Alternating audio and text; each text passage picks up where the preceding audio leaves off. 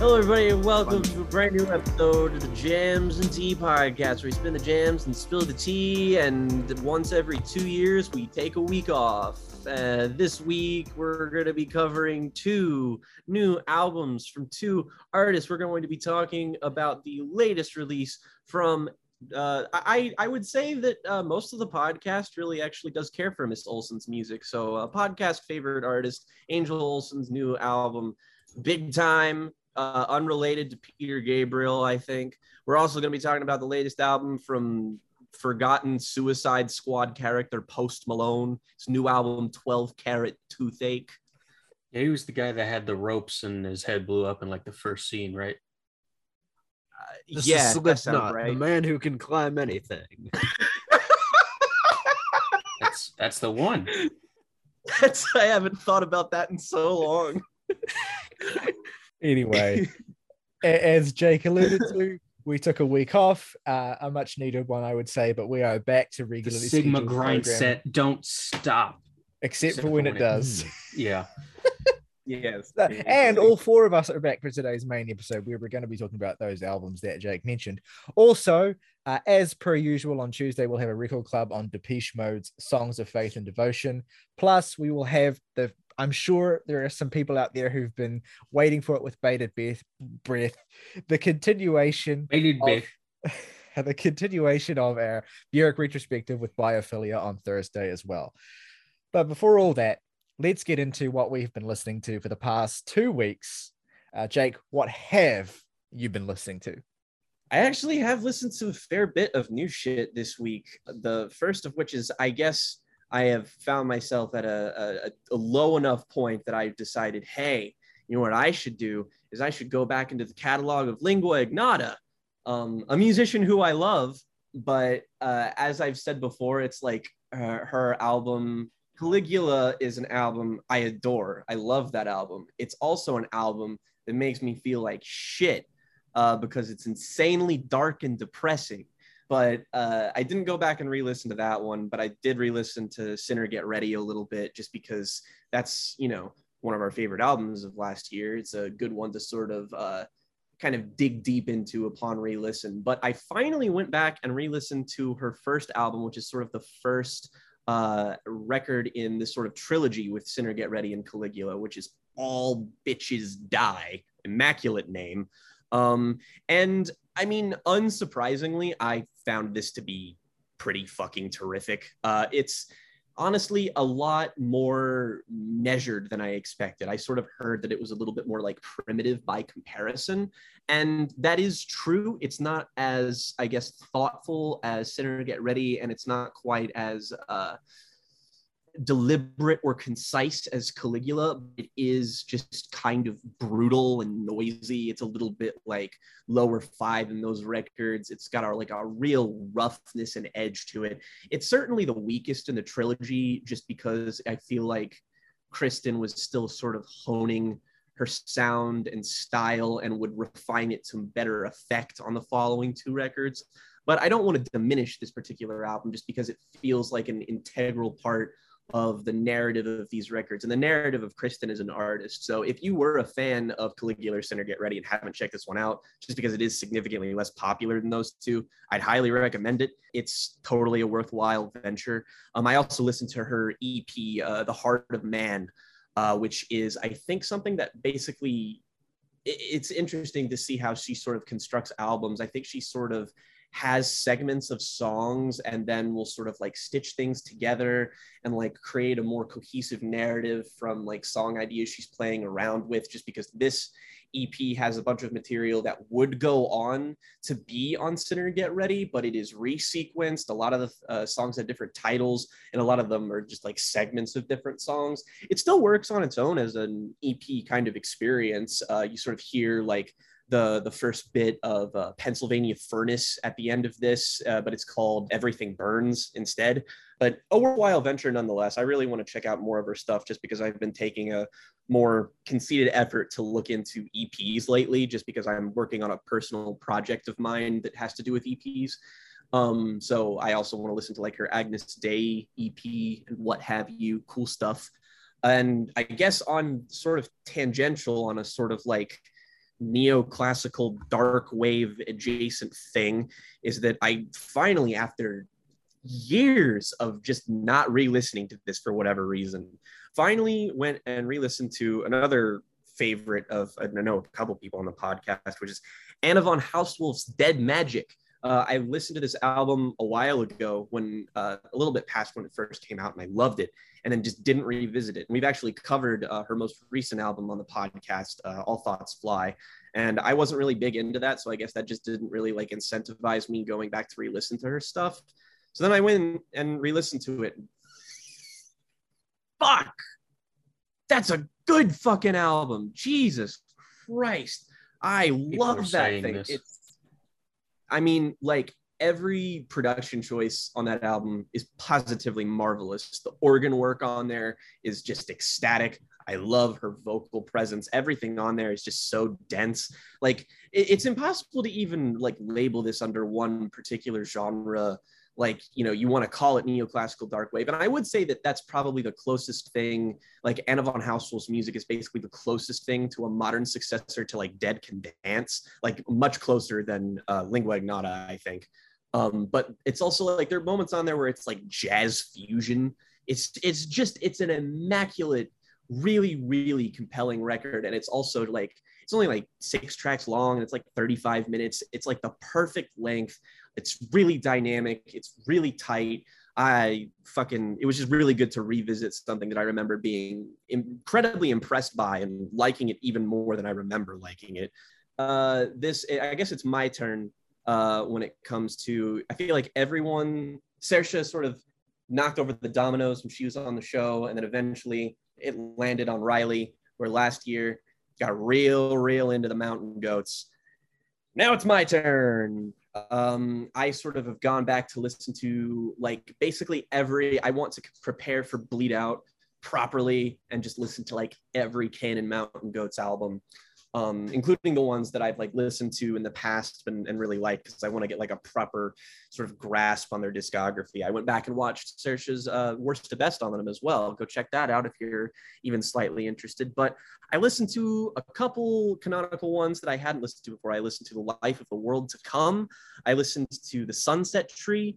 I listened to We Shall All Be Healed, all of which I love. They're to various degrees. I listened to all of them multiple times just because that sort of post-Tallahassee, like immediate era of records is where John Darnielle's writing becomes really, really kind of, part of me wants to say obtuse, but I don't really think that's the right word for it. There's something distinctly like, I would almost say it's like Dylan-esque. There's something very oblique about it, but it still remains directly compelling, even if you can't immediately identify why, which is why albums like The Life of the World to Come and We Shall All Be Healed are like albums that I would say like necessitate re-listens to fully comprehend and understand them, both because you want to get what the album is about and understand what it is, and because it's immensely rewarding to do so.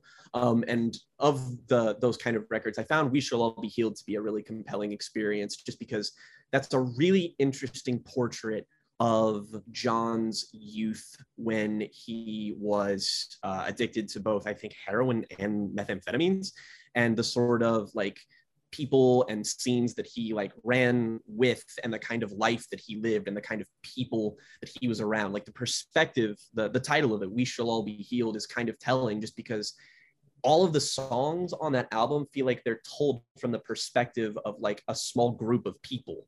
There's like, you know, the pronoun we is more commonly used than I or you.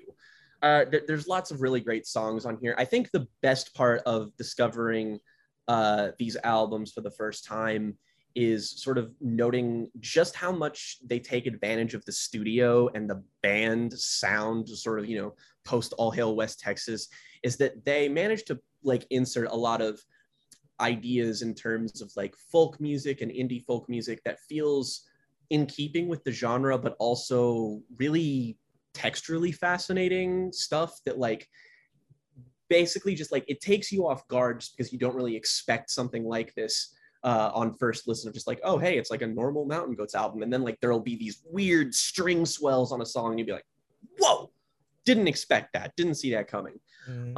And yeah, there's a couple other albums I need to check out still. I still want to re-listen to stuff like Heretic Pride just to nail down what my favorite Mountain Goats album is.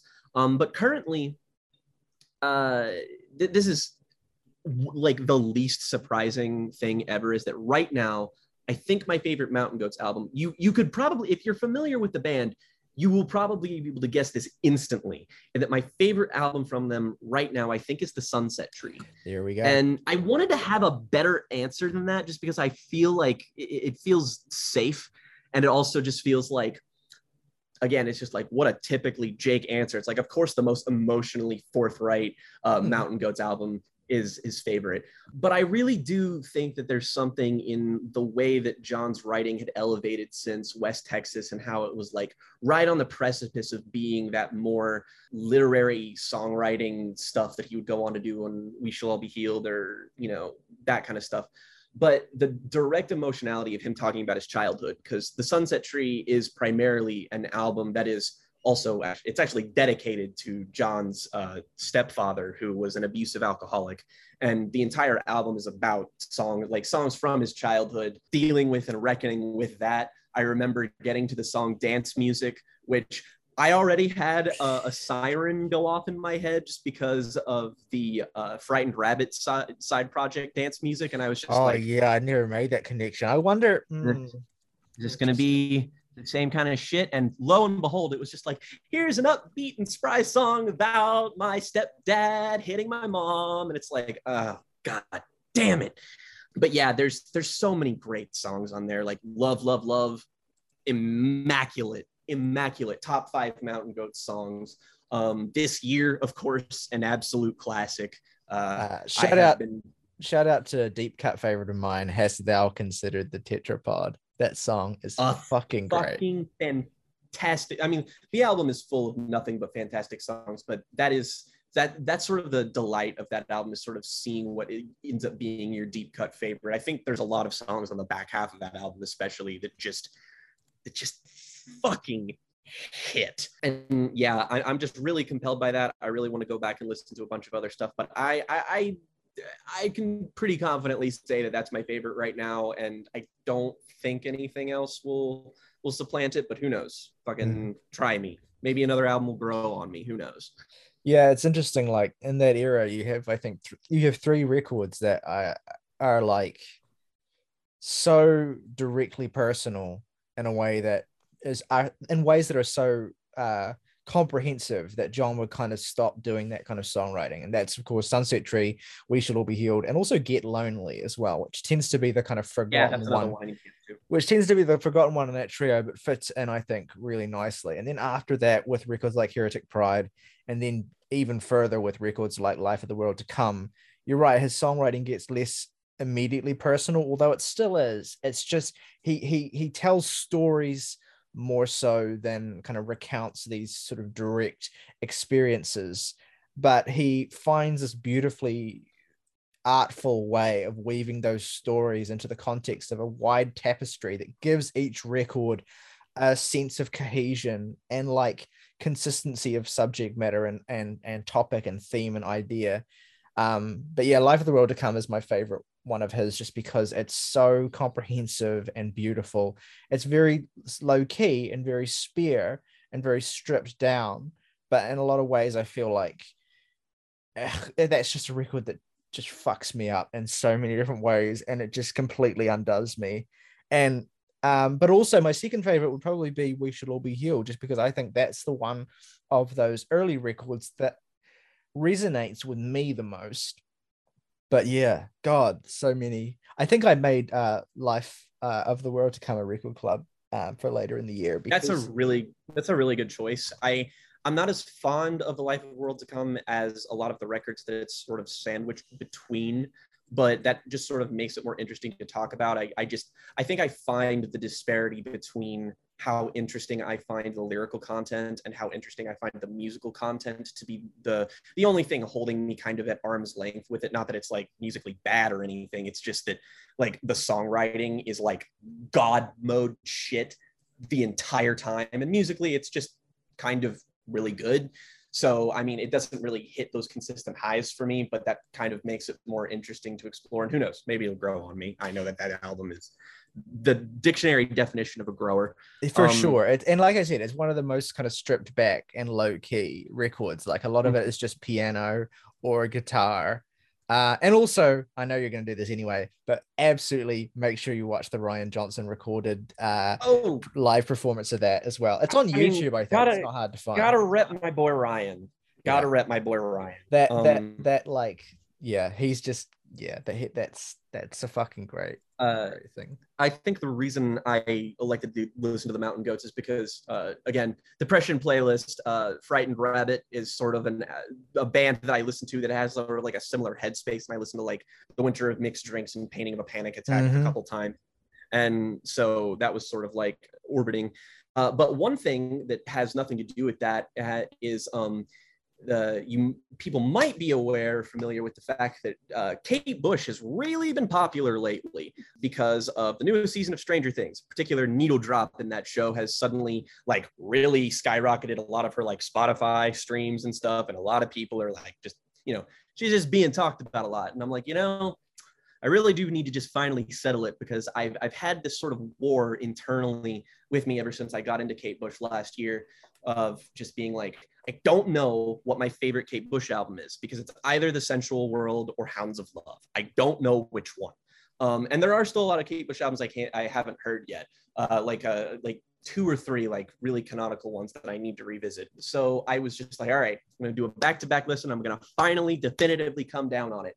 And I listened to Hounds of Love and The Sensual World, and I got to give it to The Sensual World. It's by centimeters, but I think it boils down to the fact that The Sensual World is front to back, just full consistently of nothing but solidly incredible fucking songs with really dense instrumentation. It's just really fundamentally great shit.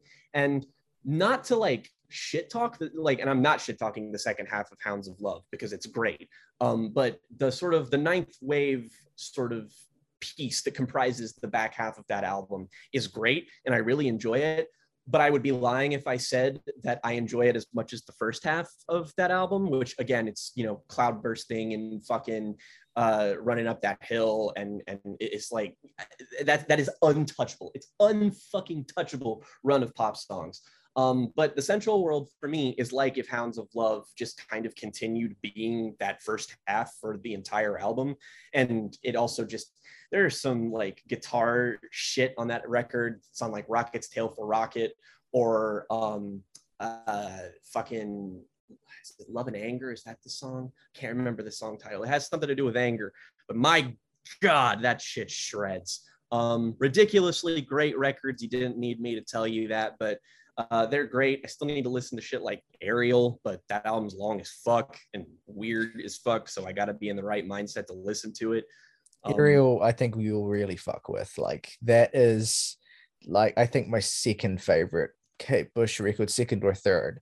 The top 3 for me are that, The Dreaming, and Kick Inside, which I think doesn't get enough love nowadays. Her first album. That's great. But yeah, I guess it's a pretty hot take of me to rank all 3 of those above Hounds of Love, but it's what it is.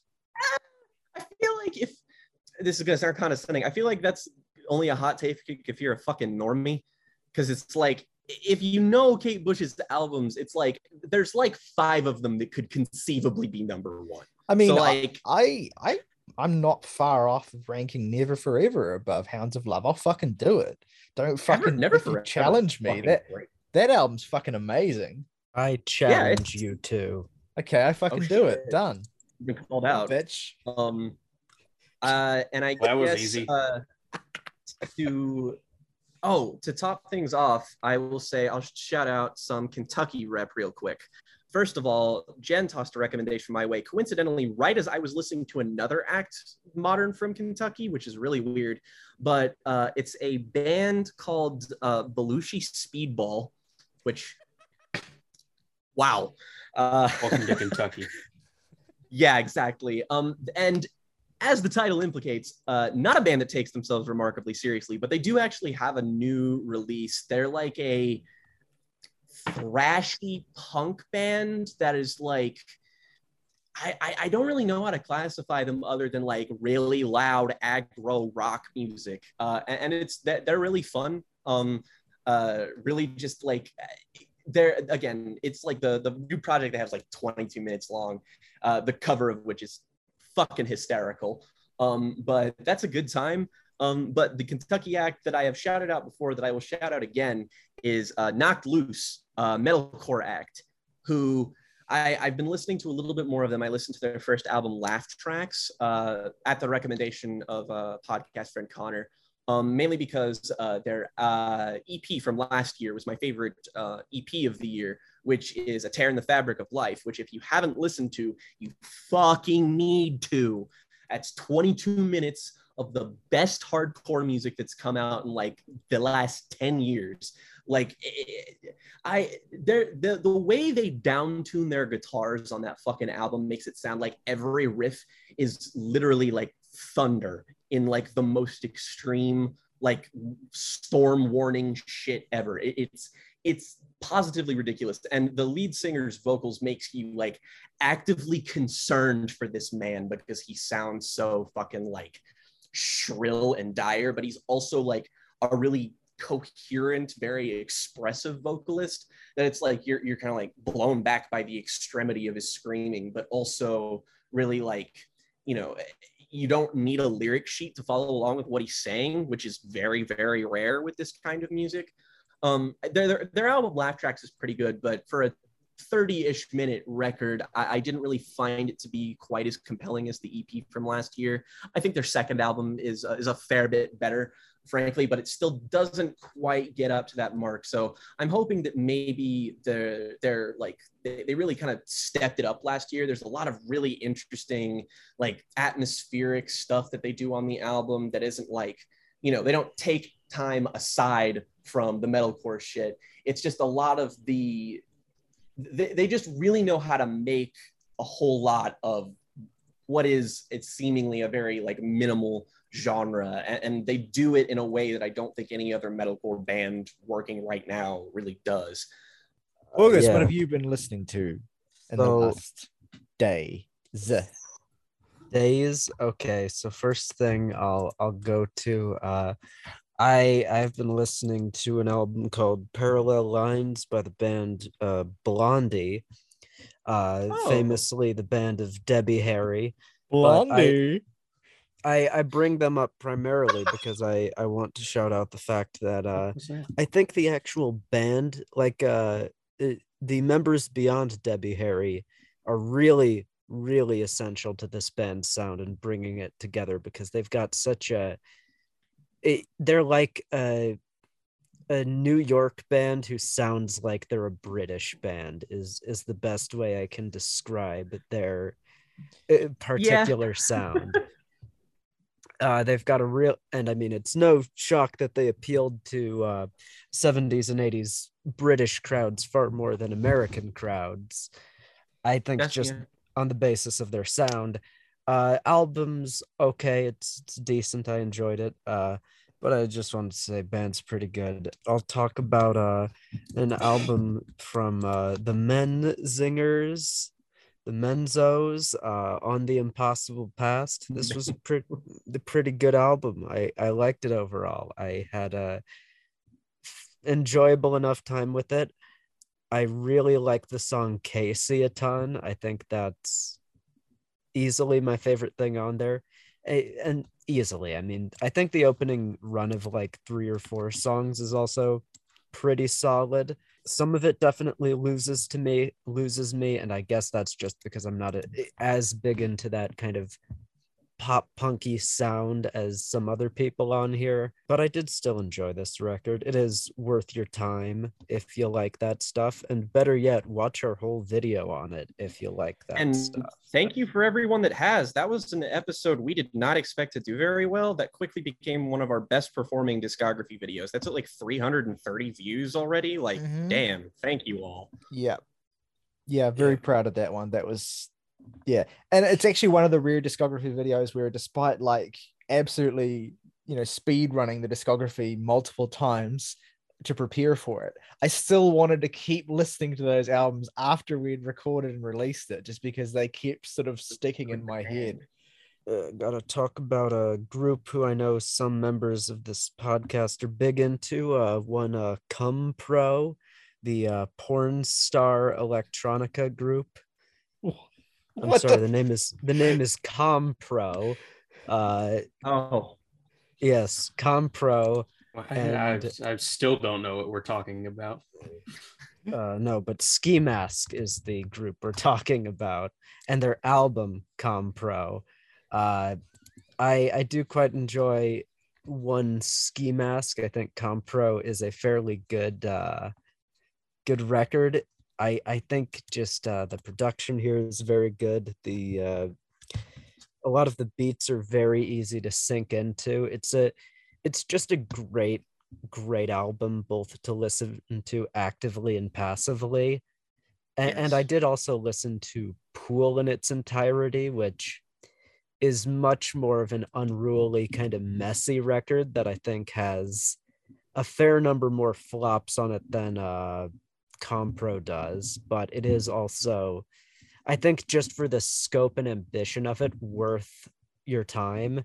It's a weird, unruly, kind of naughty mess of a record, and it's a lot of fun. Both of those albums, I know I had been meaning to listen to them in full properly for a while now. I had heard Ski Mask's Compro before, but gave it a couple re-listens, and I'm in lockstep with it. Yeah, it's pretty good. Fuck yeah. I'm glad you dug Pool as well, or at least even that you just listened to it, considering how long it is. I unequivocally adore that record. Both of those albums are like, I've listened to them a lot while like playing video games and just kind of like, and even doing work as well. They're very, very immersive ambient techno records. It helped that I had a 30-minute video to edit. Yeah, well, there you go. So I just basically go watch the Kamen Rider O's videos, even if you don't watch Kamen Rider or won't get any of what I'm talking about. I spent I have no idea what Kamen Rider O's is, but I've been watching those videos being like, that's bad. My final thing, though, for this segment is I want to talk about a band called Built to Spill. Not because I listened to a new album of theirs in particular, but rather because I saw them in concert. It was a good time. Doug Marsh's voice is very clearly aged many years since the recording of a lot of those classic songs. And I guess my main note is they sound amazing. The bassist is just having the most fun of any person in the world, because she's like singing along to all of the songs away from the mic, because you can tell she knows everything so well by heart. It's really cute. The drummer there, she's also phenomenal. Douglas, of course, is a virtuoso of the guitar, so that just sounds cool. And really, what you're hoping to hear are like those mid 2000s, late 90s songs, because those are the ones where you can clearly tell, because they've had them in their live rotation for long enough, they can just basically do whatever they want with those songs and make it sound cool. Where I think the newer stuff, especially the singles from the new album, are played a lot safer, where it's just like, we got to hit all the notes and then we're done, versus being a little more adventurous and kind of just creating a crazy solo in advance or on the spot. Speaking of which, Doug Marsh featured in our underrated guitar solos video, specifically his solo in Velvet Waltz, which is one of my favorite solos ever. So go check that out if you haven't already. Unfortunately, not a song they played. No, that doesn't surprise me too much. No, it's probably really demanding. Did they play Going Against Your Mind by any chance? Yes, they did. That was the encore. Yeah, I remember that. That was awesome. Yeah. In terms of what I've been listening to, I'll shout a few things out very briefly.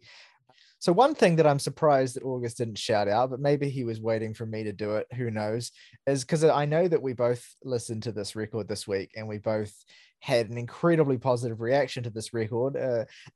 Yet again, we have been recommended some hot shit hot, awesome fucking metal music from our friend Connor. Connor's the kind of guy who recommends like top quality shit to like people with a scat fetish. He knows. He knows. The I'm sorry, Connor. I believe this is called outing. mixed metaphors. Just outed You somebody. know where I live. Kick my ass if you Wait, want only to. outing if it's true. Don't sell the man up the river. Now listen. I wasn't me. What are you breaking my balls for? Connor has great taste in metal. He's been on the podcast many times. He will be on Because the he podcast. met all his friends in prison. That's a true fact. Anyway, he recommended that we listen to a record called The Satellite Years by the band Hope's Fall. This is a metalcore, post-hardcore band, and this record is one of the legendary Connor 10 metalcore albums. And I know August and I both listened to it this week, and we both had very positive reactions to it. This fucking album is insane. Like, this shit is like, it is post-hardcore, it's metalcore, it's got tinges of space rock in there, even slight tinges of like more aggressive emo in there to a certain extent as well. And I mean, there's also like some light like electronica splashed in there occasionally, and it's sometimes awesome. It can get vaguely progressive too. It's like everything that this podcast would want in a fucking metalcore record. It does all of these things, by the way, and it's 39 minutes long. It's just fucking it's fucking refined to the nth degree. This thing was an instant fucking 9 on the first listen for me. I actually ran it back as soon as it was over to listen to it again because it was that fucking good. Songs like Waitress, Dated Magazines, Decoys Like Curves, The Bending. This is an album that's so good that even the fucking instrumental interlude gets like the same rating from me as like full-fledged like songs that are fucking like amazing. The interludes are just heavenly, and then it kicks the shit out of you. Like, it's so specifically fun. when I was listening to this, actually, it doesn't really sound that much like it, although it kind of does. But when I was listening to it, like the interlude Redshift, it reminded me of Irresistible by Deaf Heaven. And the Sunbather enjoyers in this chat will know exactly what I mean. The vibe is exactly the same, especially in the way that it's the most beautiful thing you've ever heard. And then like immediately when it's over, you go back into the hardest fucking loudest screaming shit ever. But it's actually like the Chad Sunbather enjoyer. Yeah, the I mean, Virgin True Cult. It's actually like, I say it's fucking insane, but it's not that unapproachable. It's a very easy record to enjoy. I mean, it's insane in the fact that it is balls to the wall fun. Yeah, and it sounds immaculate. Like, fucking, this is a podcore record. All that needs to happen is that Jake and Morgan just need to hear it, and they all agree. Yeah, this is been true. In my library for months. Yeah, if you don't like it, that's your problem. Anyway, that is how that works. Anyway, Indeed. Yeah, I cannot recommend that enough. That album is amazing. I just completely it was exactly what I fucking needed, because it's been so long since I've like had a first listen that I've just fully fucking adored all the way through. Like, I actually can't, I don't know, actually the new Everything album, I guess, and that feels like it was a month ago already. But so that was like something I really fucking needed. But I'll also shout out that I have been going back through, this is something I did in preparation for my ambient video, which I put out a week ago as well, on ambient records that I recommend.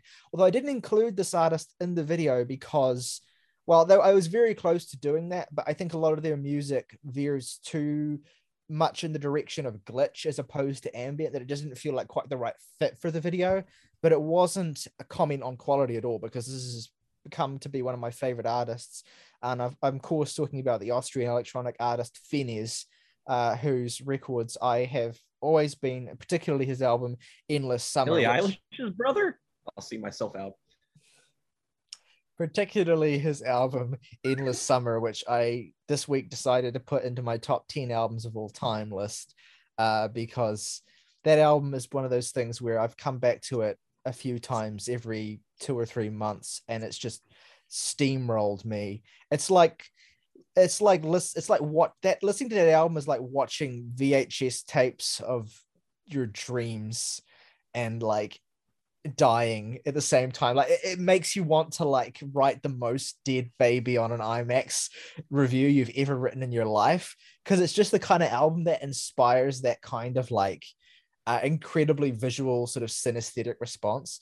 But all of Finez's records are great. Venice I revisited this week, an amazing record that kind of builds on a lot of the sonic aspects of Endless Summer as well. Highly recommend that. Black Sea and is a great record to a very dark, glitchy record. But I also gave a listen to Finez's most recent record, Agora, from 2019, which is actually a much less glitchy and much more droney ambient record that I highly recommend. 4 really strong pieces across 47 minutes. A really, really solid record. So I've really been digging that and enjoying that a lot. I listened to the new Wilco album, Cruel Country. Wilco, band that I have a very strong affinity for, and very much a band who I think for about 10 years now have kind of just stopped making records to like that anyone who's not already into Wilco will really like have any thought shot. They were a band with like 4 albums and then checked their RIM page and was like, oh no. No, never mind. They've been really consistently putting out like really solid records, but if you're not like super in the bag for Wilco, I think that anything after 2011's The Whole Love will kind of, which is a great, very underrated album, will kind of most likely fall flat for you. But I think that the new album, Cruel Country, is probably the best record they've put out since The Whole Love. It sees them very much indulging this current aesthetic of quite sort of low-key alt country to its nth degree, because this is an 80-minute album, 21 songs. It's just kind of like no editing whatsoever. Let's just put every fucking song on the album. For that. And look, the vibes were good. It passed the vibe check. I very much enjoyed it. There's very little on here that stands out among the best Wilco songs, although the tracks Bird Without a Tail and Base My Skull and Many Worlds, which are the 7-minute tracks here, were definite standouts for sure. And there are some other tracks that I enjoyed very well. Like, it's a very consistent, solid 6 out of 10 record, but like 6 out of 10 in a very positive sense. Like, there's nothing on this record that feels like regrettable or poorly conceived in any way. It's all very solid stuff. And if you enjoy Wilco, you will agree, or you might even enjoy it more than me. But yeah, we were never, ever going to review an 80-minute Wilco record on this podcast. So I wanted to give it a shout out regardless. And I will also say, just the last thing I'll shout out is that I have been revisiting much of the Pearl Jam discography, just for out of personal reasons, because I love a lot of Pearl Jam records, and I particularly love that our last record club was on Vitality, so that I suppose was what set it off. But I think that their mid-period of records between No Code and Riot Act inclusive are albums that just don't get talked about enough. And I will particularly shout out the album Binaural, which is the album they put out in 2000. I believe that was their 6th record. And look, I think a lot of the post-Vitality Pearl Jam records get shouted out by defenders as like, a lot better than their reputation might suggest, but still sort of below the tier of their best stuff. And I'm here to say that's fucking bullshit. Binaural is fucking great from front to back. It starts off, weirdly enough, with some of the more inessential songs, like 3 2-minute tracks. They're pretty good, but they're not like, amazing. But then you get to Light Years, the 4th song here, and it just hits this prime level of amazing, fucking gorgeous Pearl Jam shit. And I'm there for the rest of the album. It is more low-key, so it is definitely like, if you're looking for the raucous intensity of something like Vitality, you're mostly not going to get that. But the thing you do get with binaural that comes back into its title and its unique production style is that this is one of the most beautiful and lush and just gorgeously mixed and produced albums to come from any band remotely adjacent to grunge. Like, this is absolutely texturally blissful, like all the way through. It sounds fantastic. And it has leapfrogged its way into my top 3 Pearl Jam records, just behind, of course, 10 and Vitalogy. That it's an album that I love more and more each time I revisit it. And I also, took the opportunity as well to revisit Riot Act as well, which still holds up.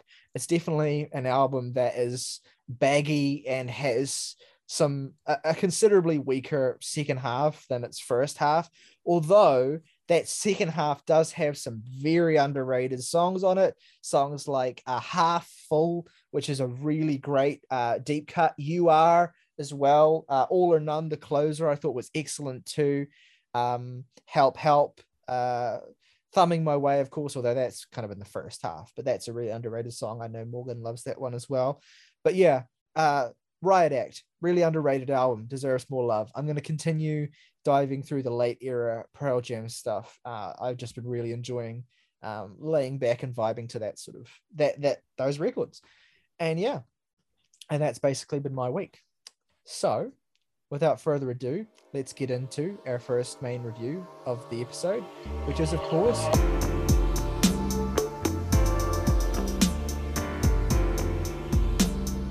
Post Malone 12 Carat Toothache.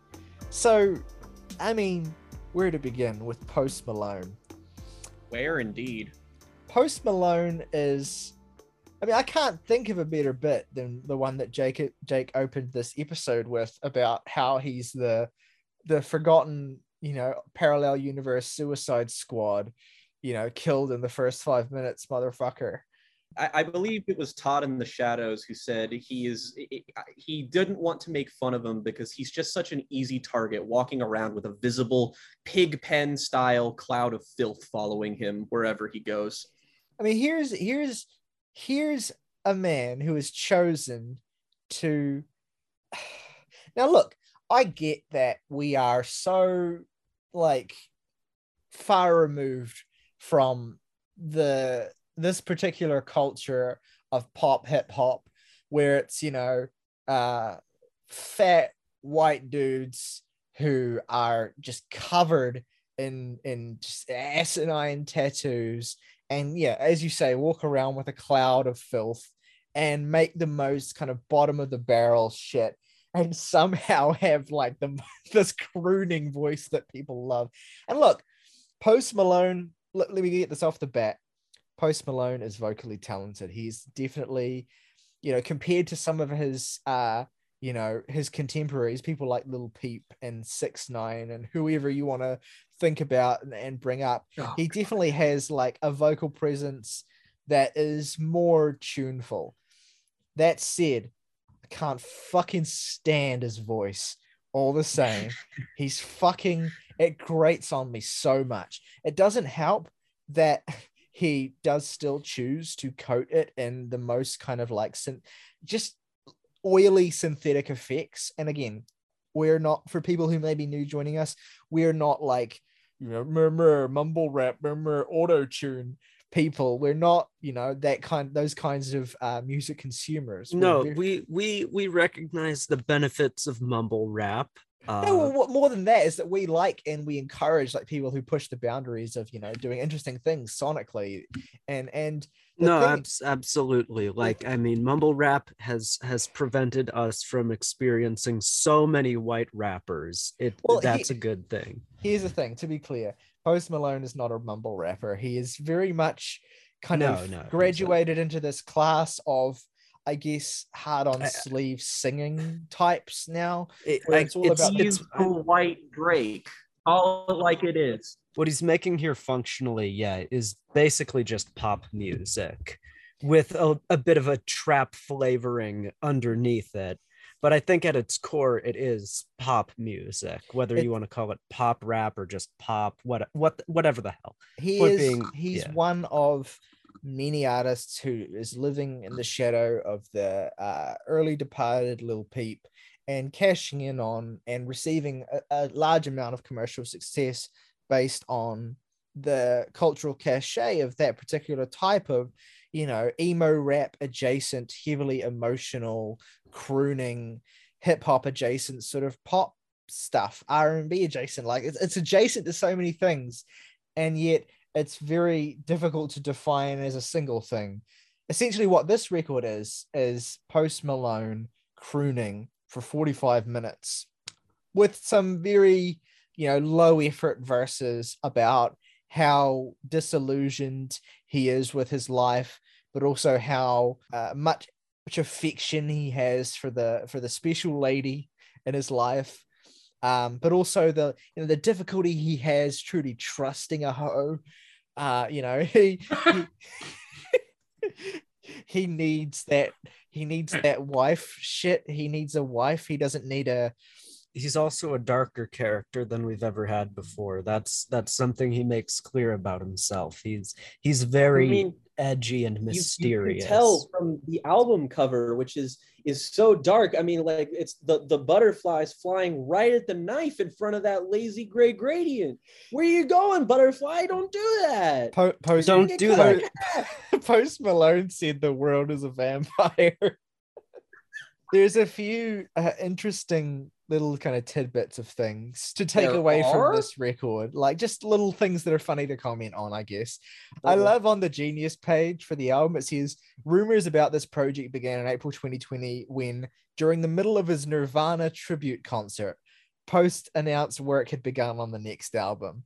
And so that, I think, tells you a lot about the kind of artist that Post Malone himself as being. He is this, tortured soul who also, through his commercial success, how cursed it is, has suddenly had thrust upon him the title of Voice of a Generation.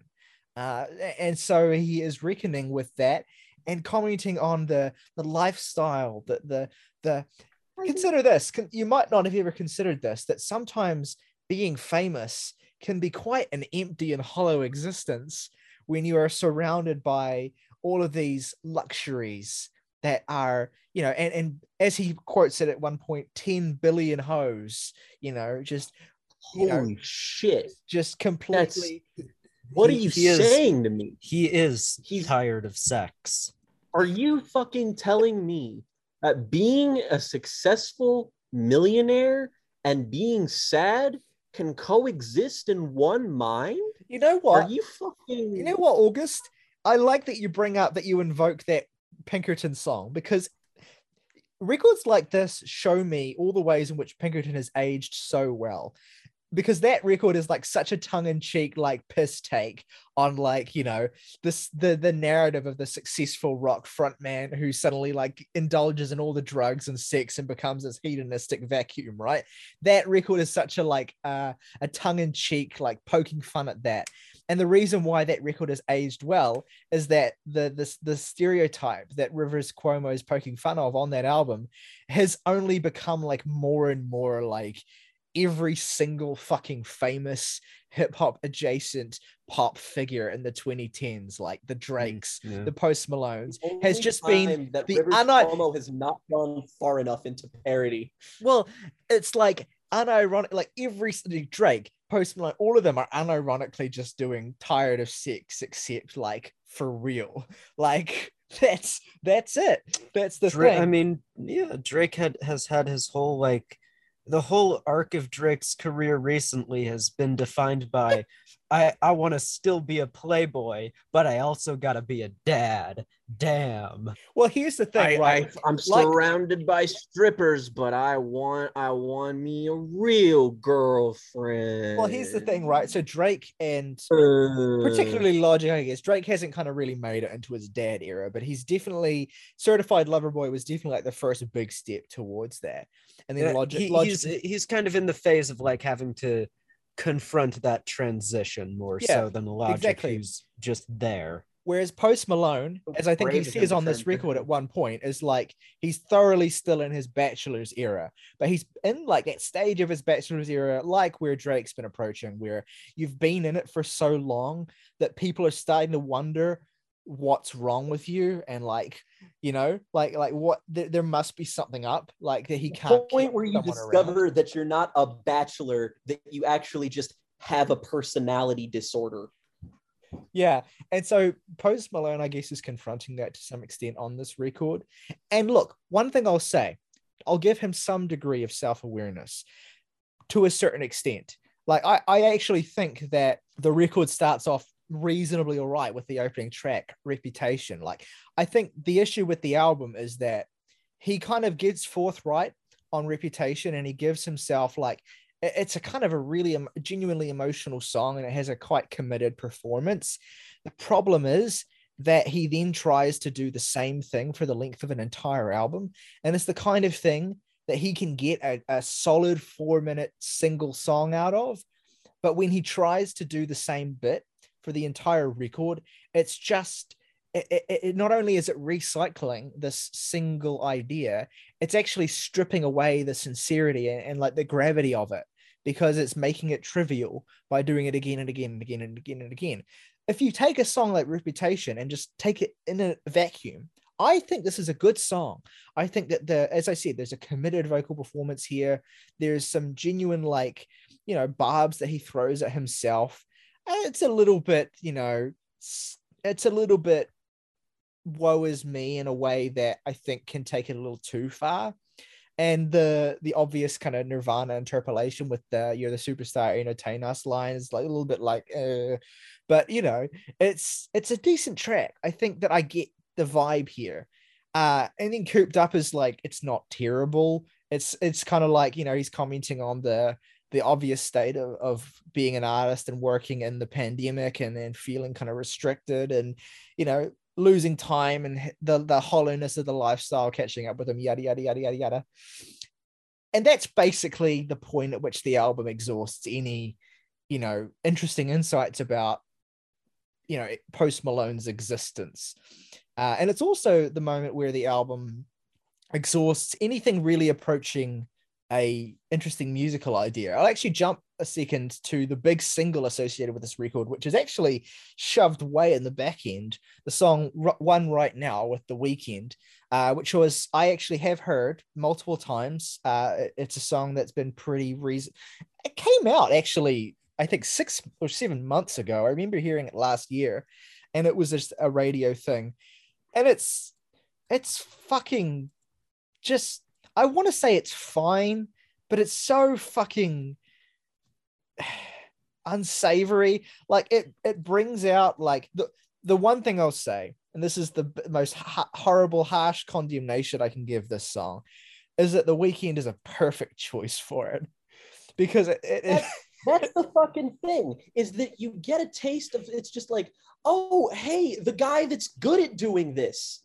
Well, oh yeah, but also like it's The Weeknd doing his 2013 to 2015 era. I'm a fucking scumbag who's gonna fuck you over, and I don't trust you because you fuck another man type of shit. Like it's the brand of The Weeknd that I like the least. Call it what it is, though. I'm just gonna say it. I find the misogyny refreshing at this point on the album. You've endured so much of this same mopey white boy shit for so long that The Weeknd comes on here and is just like, I suck, and you're just like, oh, thank God. I mean, to add to the white mope, I mean, this has a Fleet Foxes feature on it, which look, I have no idea how. I mean, money, but I don't know why this happened. Well, apparently it's such okay. Yes. Posty has said that he is a big Fleet Foxes fan and has listened to every Fleet Foxes song. So good for him. Good for him on that. I've listened to everything song. This makes me supremely powerful. My dick is 10 inches long. You know, Post Malone and Robin Pecknold of Fleet Foxes actually performed this on SNL. And I will say that How the embarrassing. song, which is called Love It'll be the Slash Hate, funniest thing on SNL in the last couple of the years. song, which is called Love Hate Letter to Alcohol, is like, I'll say the Fleet Foxes inclusion is tasteful, right? It's minimal. It's basically just harmonies. And it's fine. It's whatever. It's the best thing about the song is just getting to hear No, some but proper. I think that's exactly the thing, that most, if not all of the features just cap out as fine. Like, I never feel like anyone he's bringing on here is some necessary choice who's like elevating the song this extra degree. It's just like, yep, that's who you would put on this song. And maybe, yeah, there's that bizarre Sometimes you Fleet have Foxes fucking choice. Kid Leroy, whose voice just sounds like fucking garbage, like it does on The every. sound. Why does anyone find this dude compelling? I fucking hate this guy's voice. Voice. It's slathered in auto-tune on every single song he's on, and it sounds disgusting. We've sound got the of and this chlamydia. album actually contains the first musical anti-meme, something that erases itself from your memory after hearing it, because I cannot remember a single thing about Gunna's feature on this. That Okay, Dude, I didn't remember that look, Robin Pecknold was on this. Look. Okay, so here's where I want to get to some of the funniest aspects of this record, which is actually, well, let's start with the Gunner track, because the Gunner song has, I think, the funniest song title I've heard in, oh God. I cannot be a sadder song. Like, no, not just that. I cannot be, parentheses. You're a right, sadder parentheses, song. a sadder song. I cannot be a sadder song. Of course, immediately preceded by I Like You, parentheses, a happier song. He's really like playing on the Freudian dichotomy of man, like So here happiness, sadness. Here we have the dichotomy of Post Malone, the bipolarness of Post Malone. At one moment, I Like You, which is the song with Doja Cat, is the song I was trying to think of when I think about like the shallowness of how Post Malone talks about like his, emotional needs on this record, where like, he's fucked so many bitches and he's listless and he's riddled with ennui and he needs like the real girl to like ground him. Like, that's what he says, right?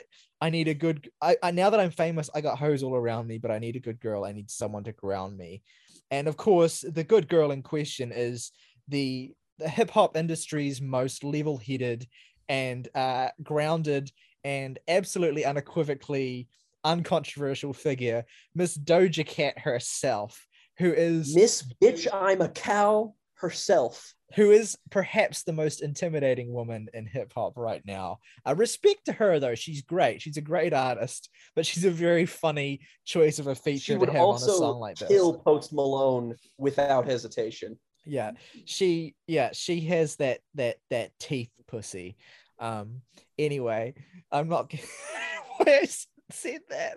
Anyway, you're gonna have to apologize to her on Twitter for that. Okay. Anyway, that's a throwback to something that happened in real life. Comment if you know what I'm talking about. Send me an email at idon'tgiveashit@fuckyouasshole.com if you know what I'm talking about. Reblog this on Facebook, Twitter, MySpace. Reblog on Facebook. Yeah. I Cannot Be a Sadder Song is the other dichotomy, right? So it's like the first one is I desperately need someone to ground me, and then this is you're fucking suffocating me, I need you to get out of my life. Like, this is the thing, like, I'm not denying the reality of the existence of someone who has intimacy issues and trust issues because of betrayal, but also needs to be loved, because that's a real thing, right? But I have no sympathy for Post Malone, who tries to be so sincere and then drops lines like, "You told me you'd protect my heart, you'd be my goalie." Oh God, man, I hate that line. Man, I don't think so. What you want to do is tell me off. What you want to do is fuck me up. What you're not going to do is top me off. So excuse me for an hour while I love myself. Actually, that kind of... I need a good girl, but also women are Was evil. that a reference to Gasoline? Topping you off? I believe it's I thought a it just meant that sloppy toppy. Post Malone. I mean, I Doesn't know wanna what be a that bottom I know that's anymore. what he's saying, but I'm gonna believe he's referencing drinking gasoline. Well, he also has a song on here called Euthanasia, where Oh, he, yes. he talks My about favorite Megadeth album. where he talks about taking a fucking sip from his ash can and spitting another tooth in the trash can. So look, it's the most played out, sort of bog standard fucking emo shit. Have you ever listened to a song by Kurt Cobain? Well, yeah, and this is where I was going to bring up like how obviously influential like doing that Nirvana tribute concert has been on him. But look, I'm stunned. Post Malone, the kind of guy to call Kurt Cobain Kirk Cobain. Not even gonna try to dissect that. Post Malone, the kind of motherfucker to find out about the Kurt Cobain was trans people and then be like, yo, love is love, I would hit or some shit. I don't know. Real talk. Anyway, Just let me I'm stunned that none of us have. I mean, maybe I just haven't given anyone the chance to yet. But we've talked. I was about to fucking say. I was like, well, we've talked about this album, and we've still not yet brought up the funniest example of how terrible Post Malone is as a songwriter on here, and I'm sure you all know what I mean. Because if you've listened to this album with even a vague level of awareness while listening, you absolutely would have picked up on some of the absolutely flatlining metaphorical language of Lemon Tree. The third track on this album. Lemon Tree is the most well-written song ever. It's I always assumed he was a melon. Look, sometimes you just got to be real, right? And you've got to understand that some people got an apple, some people got a tangerine. Look around, and all I see is people happy with what they're given. Life is pretty sweet, I'm told. I guess I'm shit out of luck growing a lemon tree. Ooh. I feel the need to preface this discussion in particular with the fact that this, no matter how dumb any of the lyrics we're about to read off are, the worst thing about this song is purely just the way his voice sounds. Thank you. It's the fucking Jesus. It's that auto-tune effect thing where it has that like trilling quality. Yeah, that when his voice breaks and the auto-tune is on it, it's the worst sound ever. And during the chorus, it just sounds horrendous. And that chorus is also like, I relate to every villain in every film I see. And it's every film I watch, I'm on the side of the bad guy. This motherfucker watched Joker and was just like, yo, you know what? I would rather watch like 10-hour long compilations of bad American Idol auditions before ever listening to this song again. This man could watch like a show for like literal baby toddlers where the villain is like some malevolent mustache twirling guy who's just trying to pollute the environment, and he'd be like, I'm with that guy. He's just like, he's so in his own feelings. He's just like, yo, I relate to Captain Planet villains. I relate to the smog monster. Emperor Zurg, the boy. Hell yeah. You know what, bro? You ever watch Caillou? That bald-headed fucker was my hero. If you're gonna do, Caillou is the villain of Caillou. He is objectively. If you're gonna do an emo rap song called Lemon Tree about how sad you are and shit, and evoking this kind of citrus fruit metaphor, then at the very least you could like sample the Lemon Song by Led Zeppelin or something. You should at least sample like The Simpsons or something like that. The Shelbyville episode. Like, come on, that's teeing itself up for you right there. You got you got good samples, you got good ideas. If you want to make this not the most generic thing ever, but it is, and it sucks. And the goal of this man to then title a track after a Cranberries lyric with "Wrapped Around Your Finger," like the fact that this song made me think of Linger because of the title while listening to it made me genuinely rich.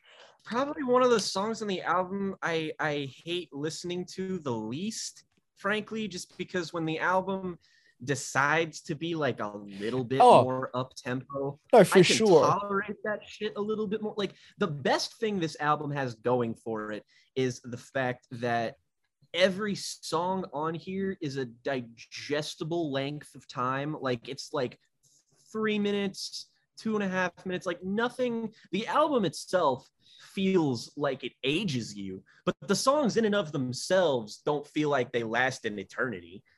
That's it's death by 1,000 cuts, really. It's worth noting that you have to keep listening to songs. It's worth noting that this is Post Malone's shortest record, and I don't think it's a case of exercising restraint as much as it is again simply not having any ideas. Like even his last record, like Hollywood's Bleeding, which I'm so glad came out before the Jam and Tea podcast was his thing. I mean, at least that there was some variation. Well, I'm actually not, because if that had come out, if we were doing the show when that come out, we wouldn't be sitting here reviewing this. That's true. And I would have never listened to this album. Morgan would have like gone and shot up someplace. I would be dead. Riley would be like still in the middle of reading an analysis of just how bad it is. And August, I don't know what the fuck you'd be doing. Like, I don't really. You're right there, Morgan. I would a wild card. I'm at the fucking Whole Foods blowing shit up in front of us. Still here, just this the 14th track on this. And then there's the song, and then there's the song "Hollywood's Bleeding." This song is total garbage. Morgan becoming the 80th time Mitch McConnell apologizes incorrectly for gun control. The reason I'm glad we didn't review that is because it means that it would have meant that I would have had to justify my stinking hot take that Circles is one of the most overrated pop songs of the fucking last 10 years. And now I've just, now I've said that, but because we're not justify it in the comments. Well, now I can say that, and because we're not reviewing it, I don't have to justify it except to say that I never want to hear that fucking song again in my life. It's like if you feel the need to run down in our comments and type up some kind of explanation or justification for this Post Malone song. Like look, the thing is, like, I agree with you, Jake, that Wrapped Around Your Finger is one of the better songs here, or one of the more tolerable songs here, but it's also a song where he refers to having 10 billion cuties that think he's the man. And I just want to put out to defend the lyricism here. I just want to put out a message here to every single, not even just human being. Never, ever, ever, ever, ever do I want to ever hear anyone use the word cuties in any context. It's ever again. I just think it's the tiny little oranges. That's what I was thinking of too. It's the most unsettling and unsavory possible word you could use to refer to anyone. Impossible to, if you're referring to women, it is literally impossible to refer to them as cuties without sounding like you are some shade of a pedophile. There's no way of getting around it. Yeah. So and I know that. Also, I have to say I laughed because the lyric is 10 billion cuties, which is just more people than exist on the planet. So that made me laugh. I think that's drowning in oranges. That's a good bit of humor on Mr. Malone's part. Mr. Malone and the Big Steppers. Oh my god. Anyway, there's the only other song I have anything to say on is the song Insane, which I think is the moment on the record where he tries to do like his Heartless, where he tries to like just kind of go full on like, yeah, I'm off the fucking wagon. I'm gonna treat you like shit. and you came to me and you pretended to be classy, but you're nasty. You're going back seat in the back. You're going back shit in the back seat. I'm a bachelor and I'm a bastard. Again, there's this dichotomy in his lyricism all over this thing here. I got 20-30 strippers in the Sprinter van. It's a little cramped to try and teach me how to dance. That's actually that made me chuckle. But I mean, like you're clamoring for Eminem's Insane while listening to this, just because you're like, wow. It got me thinking about artists who, like, you know, the most deranged and like actively terrible artists who at the very least give you more to chew on than what Post does. Discography episode we ever did on Eminem, I was an apologist for fucking Relapse of all records just because it dedicated itself so firmly to its insanity. A record that is bad and I don't like, but it is still at least able to make me go, ew, oh God. Whereas here I'm listening to this and it's just like, this doesn't sound edgy. This sounds like styrofoam. Like maybe the dumbest lyric on this whole record is, I want to see something in a short skirt, please. I want to see something in a shirt skirt, please. Oh, what? You know, I really there's in some... God's holy name are you blathering about? You know, and I think this album is also a victim of just like the production sounding terrible. It's got that same problem that like Pusha T album had, where it is mixed for car stereos, because it is, everything is just blown out and sounds like total shit. And I listened to this in my car just to check this because I was like confident that was the case. And yeah, if you just crank the bass up enough, sure, it sounds vibey, it sounds fine.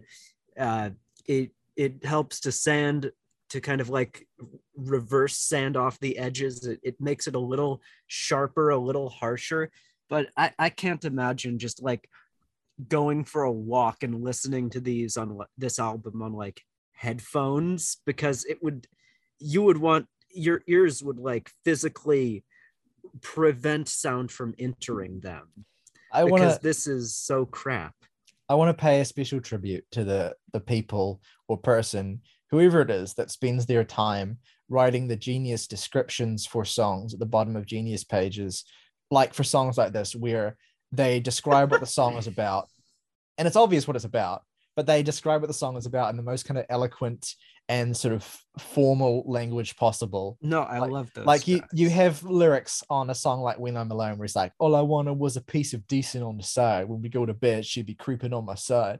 And then in the fucking Post Malone record with his relationship with the opposite sex, Austin expresses regrets surrounding infidelity in his previous relationship. In an effort to avoid the blame and make it right, he addresses his past lover in hopes of reconciliation.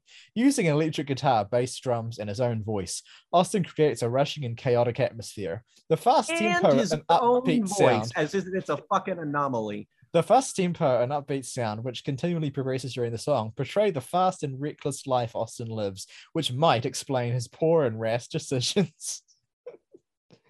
I'm like, I hope he's a more complex character than we've ever had before. He's very deep. He's the key to all of this. He's the key to all of this. Yeah. Hello. Look, August's point about the way this album sounds, at least Post or whoever produces his albums know their audience. And that audience is, I think the best way I can describe what this album is like is that it's the kind of thing that my abusive ex-girlfriend liked to listen to in the car. Oh God, it's so true. Okay. See, I'm onto something here. It's because this is, if we have to put up with you listening to people label thing as toxic, as a male manipulator music, this is female manipulator music. This is music for middle-class suburban white girls who have convinced themselves that they have experienced a modicum of sadness in their life. They can listen to this and be like, oh my God, he's so sensitive. This is exactly who this is for. This is for these people girls, listen to Little Peep. These girls all have names like Courtney, Kyler, Kenner, Briley, something something That's of a that ilk. bingo. We all know these people. Yeah. Okay.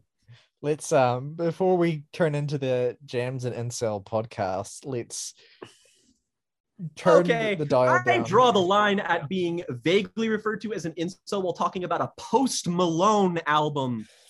The problem with this album is that it sounds like it's written from the perspective of a 13-year-old who's never had sex before. Everybody in the world sucking on my penis, and I'm giving you diseases.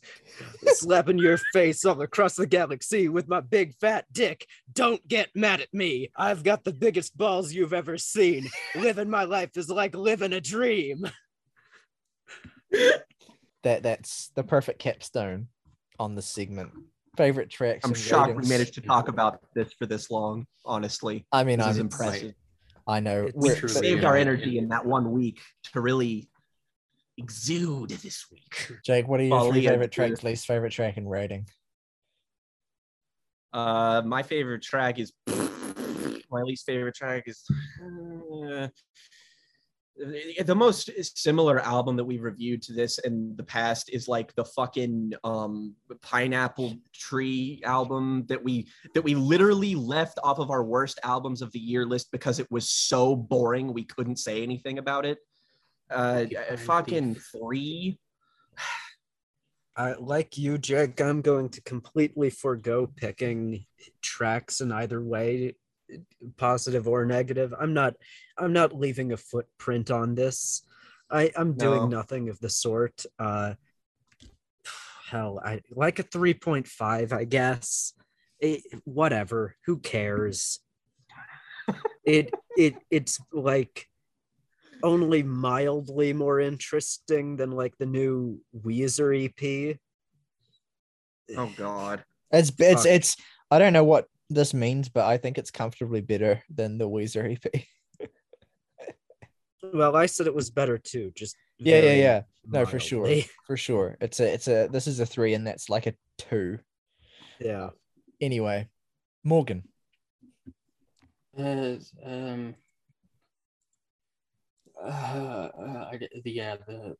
Weekend song didn't make me wish that I was not alive. Yeah. At least the track that made me wish I was not alive the most was Lemon Tree. I'm gonna give this a ever so slightly better than Arcade Fire's Wii out of 10. Oh, the motherfuckers trying to take me on my lemon tree. My 3 favorite track. Do a lyric from that. My 3 favorite tracks is embarrassing. Reputation, Cooped Up, and my least favorite track is Lemon Tree. Yeah. Yeah, it's Lemon Tree, I suppose. My favorite track is Reputation, Look What You Made Me Do, and just don't look at me like that. You know, I didn't know enough Taylor Swift songs, so I was gonna let you do that bit. Yeah, I should have actually just said Reputation and then just named 2 other songs on Reputation.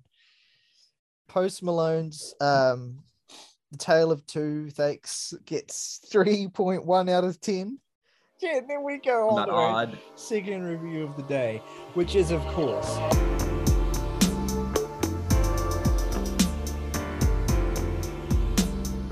Angel Olsen, Big Time, which, because I'm the only person who would do this, I keep calling it a big mess in my head, because that's the Danny Elfman album from last year, but also because the last record she put out was called Whole New Mess. So I've been calling this big mess. Which we did talk about, actually. That said, now that we're talking about music that's actually worth talking about, and because we smothered him out of the last discussion, and he has a vinyl of Angel Olsen behind him, yeah, I say that we let Morgan introduce this little segment, because I know he is a big Angel Olsen fan.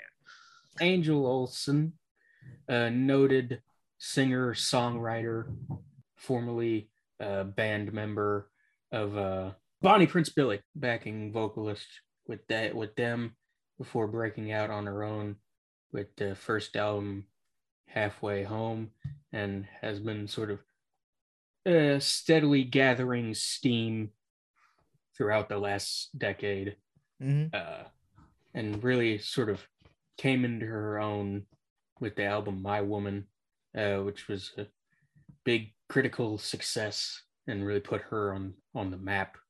Still my favorite album of hers, probably, although there's tough competition, but that record was like, that record so defined, like that particular, like, it was because Southern Hemisphere, it came out in spring of 2016 for me, and it would have come out in autumn fall for you guys, but that record just defined like that season that it came out in for me. I spent it so much. It feels like it was omnipresent around that time, or at least just in the circles we ran in. Followed it up 3 years later with the record behind me, All Mirrors, which was my favorite of hers, and also pretty much a complete left turn from My Woman and Burn Your Fire for No Witness, completely into this really expansive, lush Baroque pop sound. And All Mirrors there is probably I will call it my favorite non-Julia Holter Baroque pop album. Really one of my favorite records of 2019. And naturally, I was really looking forward to this record, especially as the first singles. It was All the Good Times first, or was it Big Time first? All the Good Times was first, and then Big Time, I'm pretty sure. Yeah. Well, there's both of those singles signified yet another left turn for Angel into more of a country Americana aesthetic approach. And I have to say, I really love both of those songs. I found them really promising as singles. They definitely evoke her inspirations in particular on this album, but also feel enhanced by the sort of production she experimented with on All Mirrors, and have this really huge, expansive sound. So yeah, really strong stuff there. And I'll just talk about the record itself. I don't think anything on here really gets better than those first two songs. I think this is just a pretty good record, but its biggest failing in my mind is a failure to commit to this sound that she's really good at with the first two songs.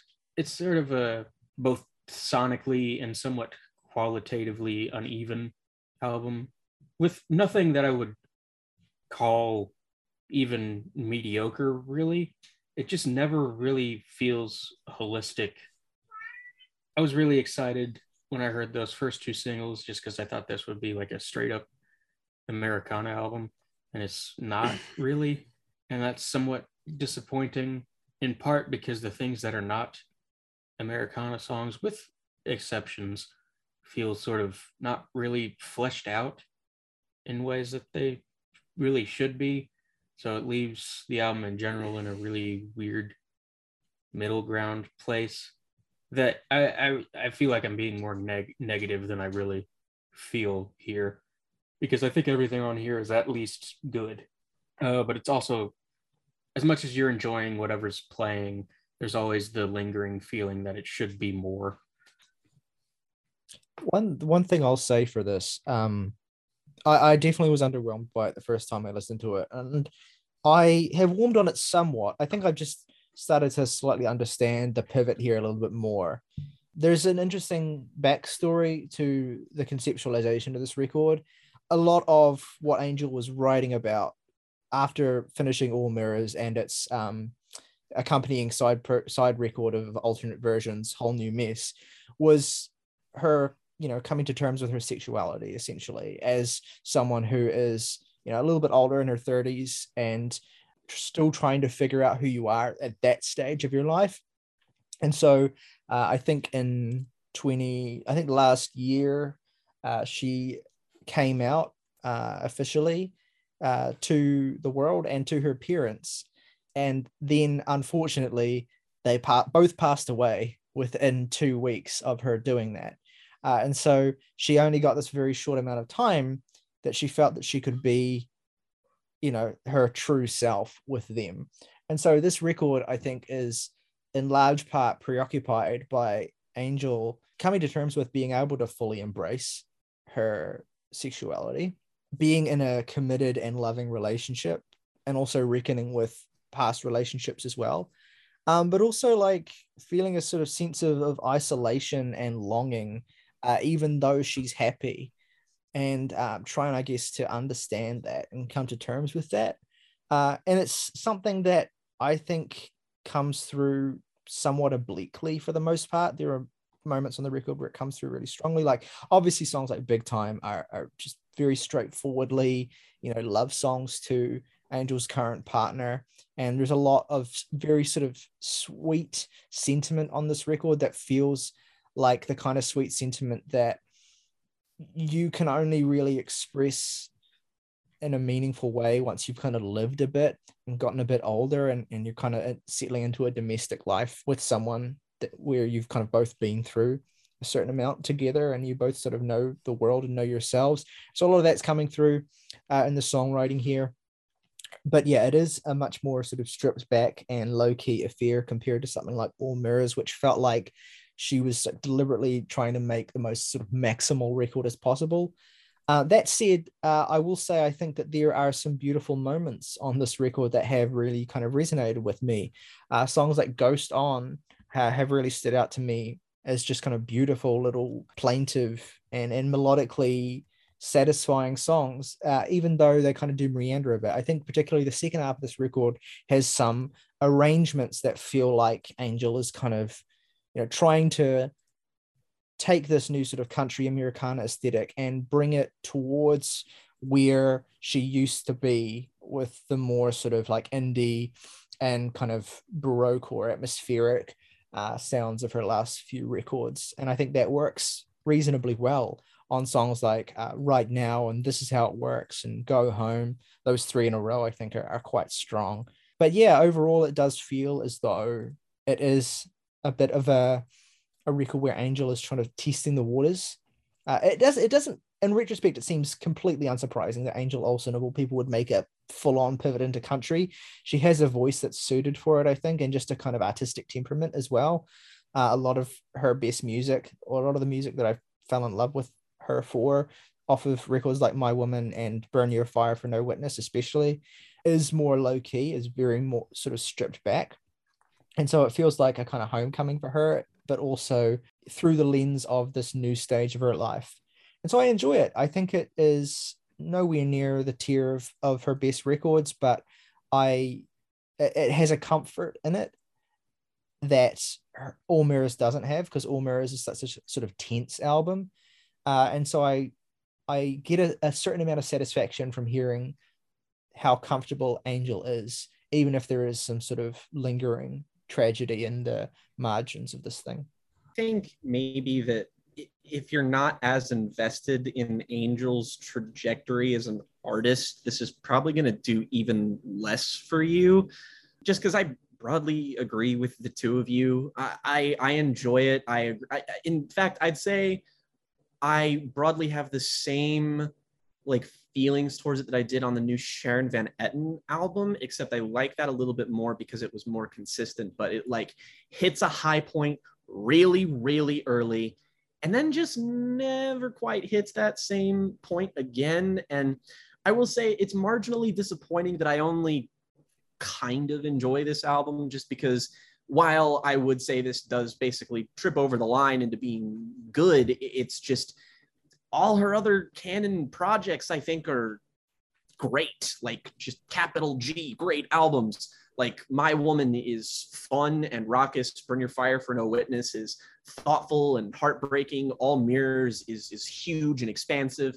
And this, especially right now, makes a whole lot of sense for her to pivot to, just because, I mean, this is like the year of artists pivoting into making folk and Americana stuff. I mean, we got shit like the Big Thief album that has been making rounds of, that's like a full-on commitment into something that artists like Big Thief had orbited, but never fully like stepped into, and stuff like Ethel Cain has, you know, been doing really well in terms of like indie alternative music that is, you know, Americana folk tinged as of late. So Angel doing this at the same time sort of feels at peace with a sort of resurgence of music like this.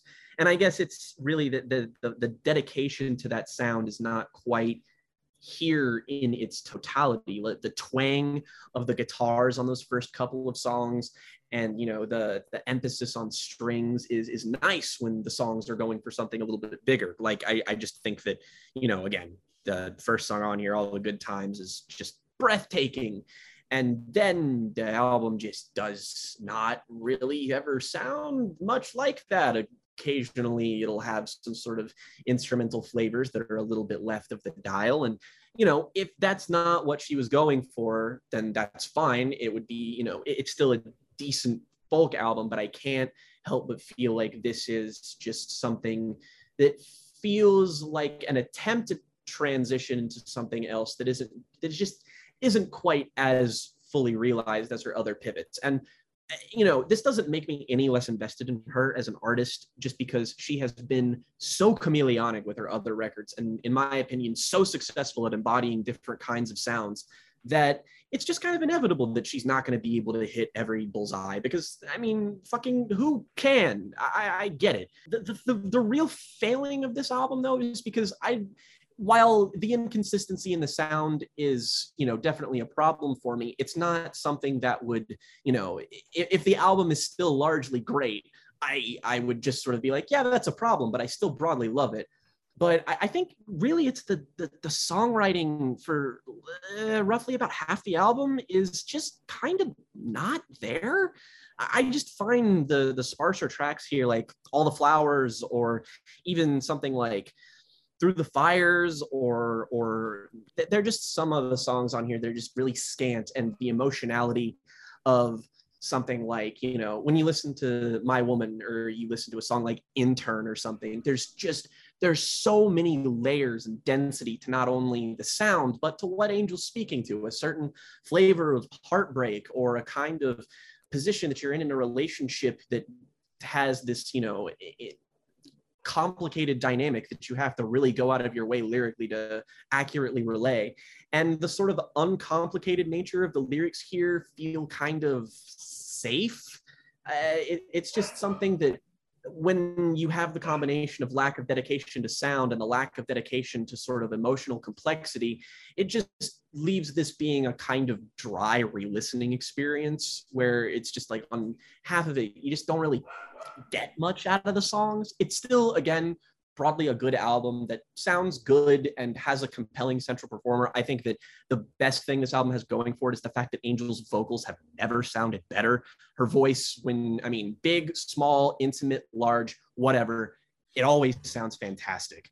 And there are moments on her earlier records where sometimes her vocal refrains are hooks can sound a bit strained or forced, and I don't think that's here at all. Everything sounds really free, everything sounds really loose, really relaxed, really comfortable, and that's awesome. So if she wants to pursue this sound further after this, I'm all for it, just because I think it's in her, just because clearly she's got a couple songs on here that really hit the mark.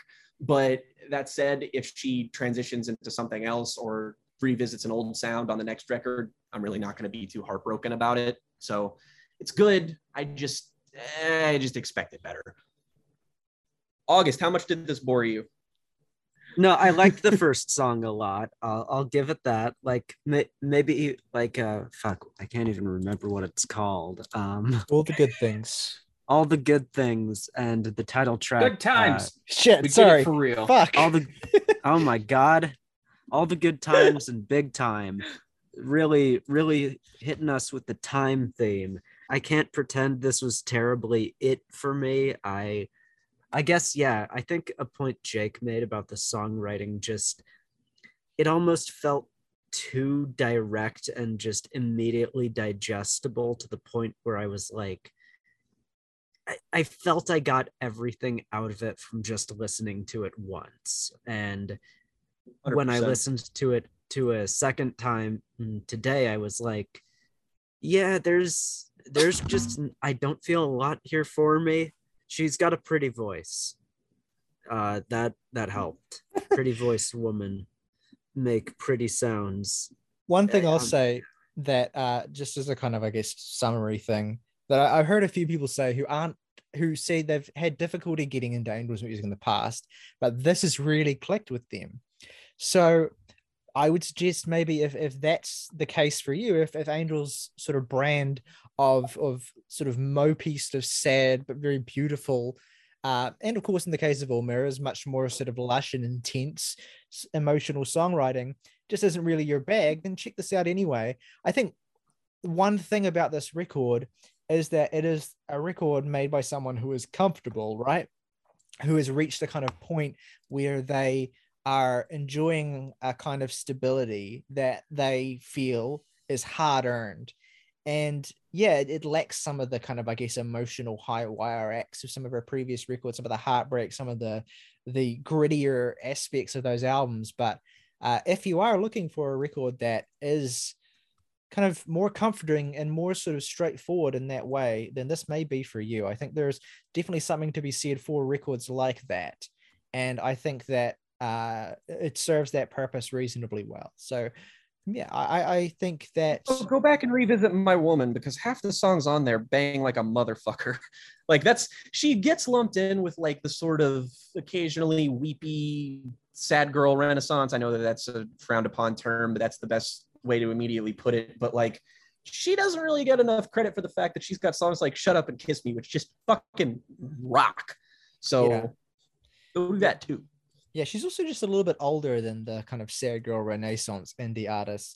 I think it's there's always a maturity to Angel songwriting that I feel like isn't necessarily in keeping with that sort of wave, even though the sound of her kind of is. Absolutely. I think maturity is a really good word for it.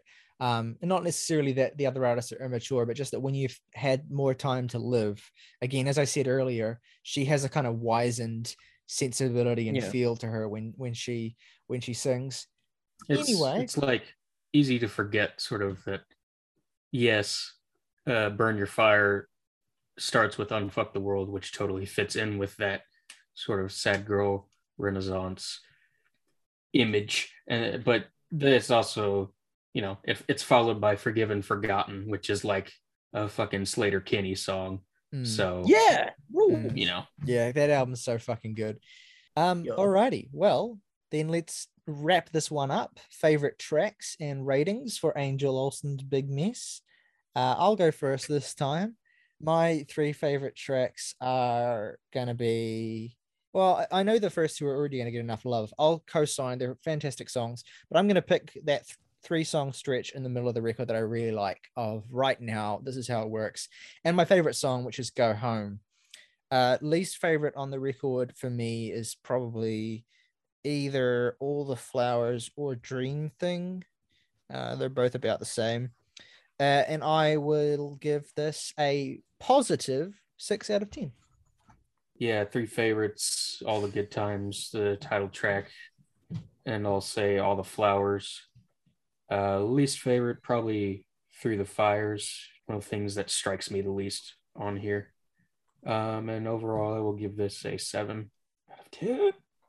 So my 3 favorite tracks on here are All the Good Times, Big Time, and Right Now Isn't Bad. Least favorite, I guess, Chasing the Sun. I didn't care for much. This is a me problem, but I can't stand the word chasing being sung. It always sounds like people are saying Jason, and it's really funny to me. Jason. Like, if anyone remembers that Foo Fighters album, it always sounded like he said Jason Birds, and it was so funny in this sound. Anyway, it gets like a 5.5 from me. My 3 favorite songs are All the Good Times, Big Time, and Jason the Sun. Least favorite song is probably Right Now, and I gave the album a 6. That gives us an average overall of 6.1 for Angel Olsen's Big Time. Let us know at home, what do you think of either of the records we reviewed today? Have we been too harsh? Have we been too kind? That seems unlikely. Let us know in the comments below. If you're listening on Spotify or Apple, you can head on over to the YouTube page by following the link in the description. Leave us a comment there. Leave us a like if you enjoyed the video. Subscribe to the channel if you have not already. Thanks to all the new subscribers as well. If you're watching too, we've had a bit of an uptick recently, which we're really happy to see. Again, stick around for Tuesday. We'll be back with a record club on Depeche Mode's Songs of Faith and Devotion, and then we'll have our Björk retrospective episode on Biophilia following that on Thursday. So be here or be square. Be here now. As always, folks, rock over London, rock on Chicago. TED Talk, ideas worth spreading.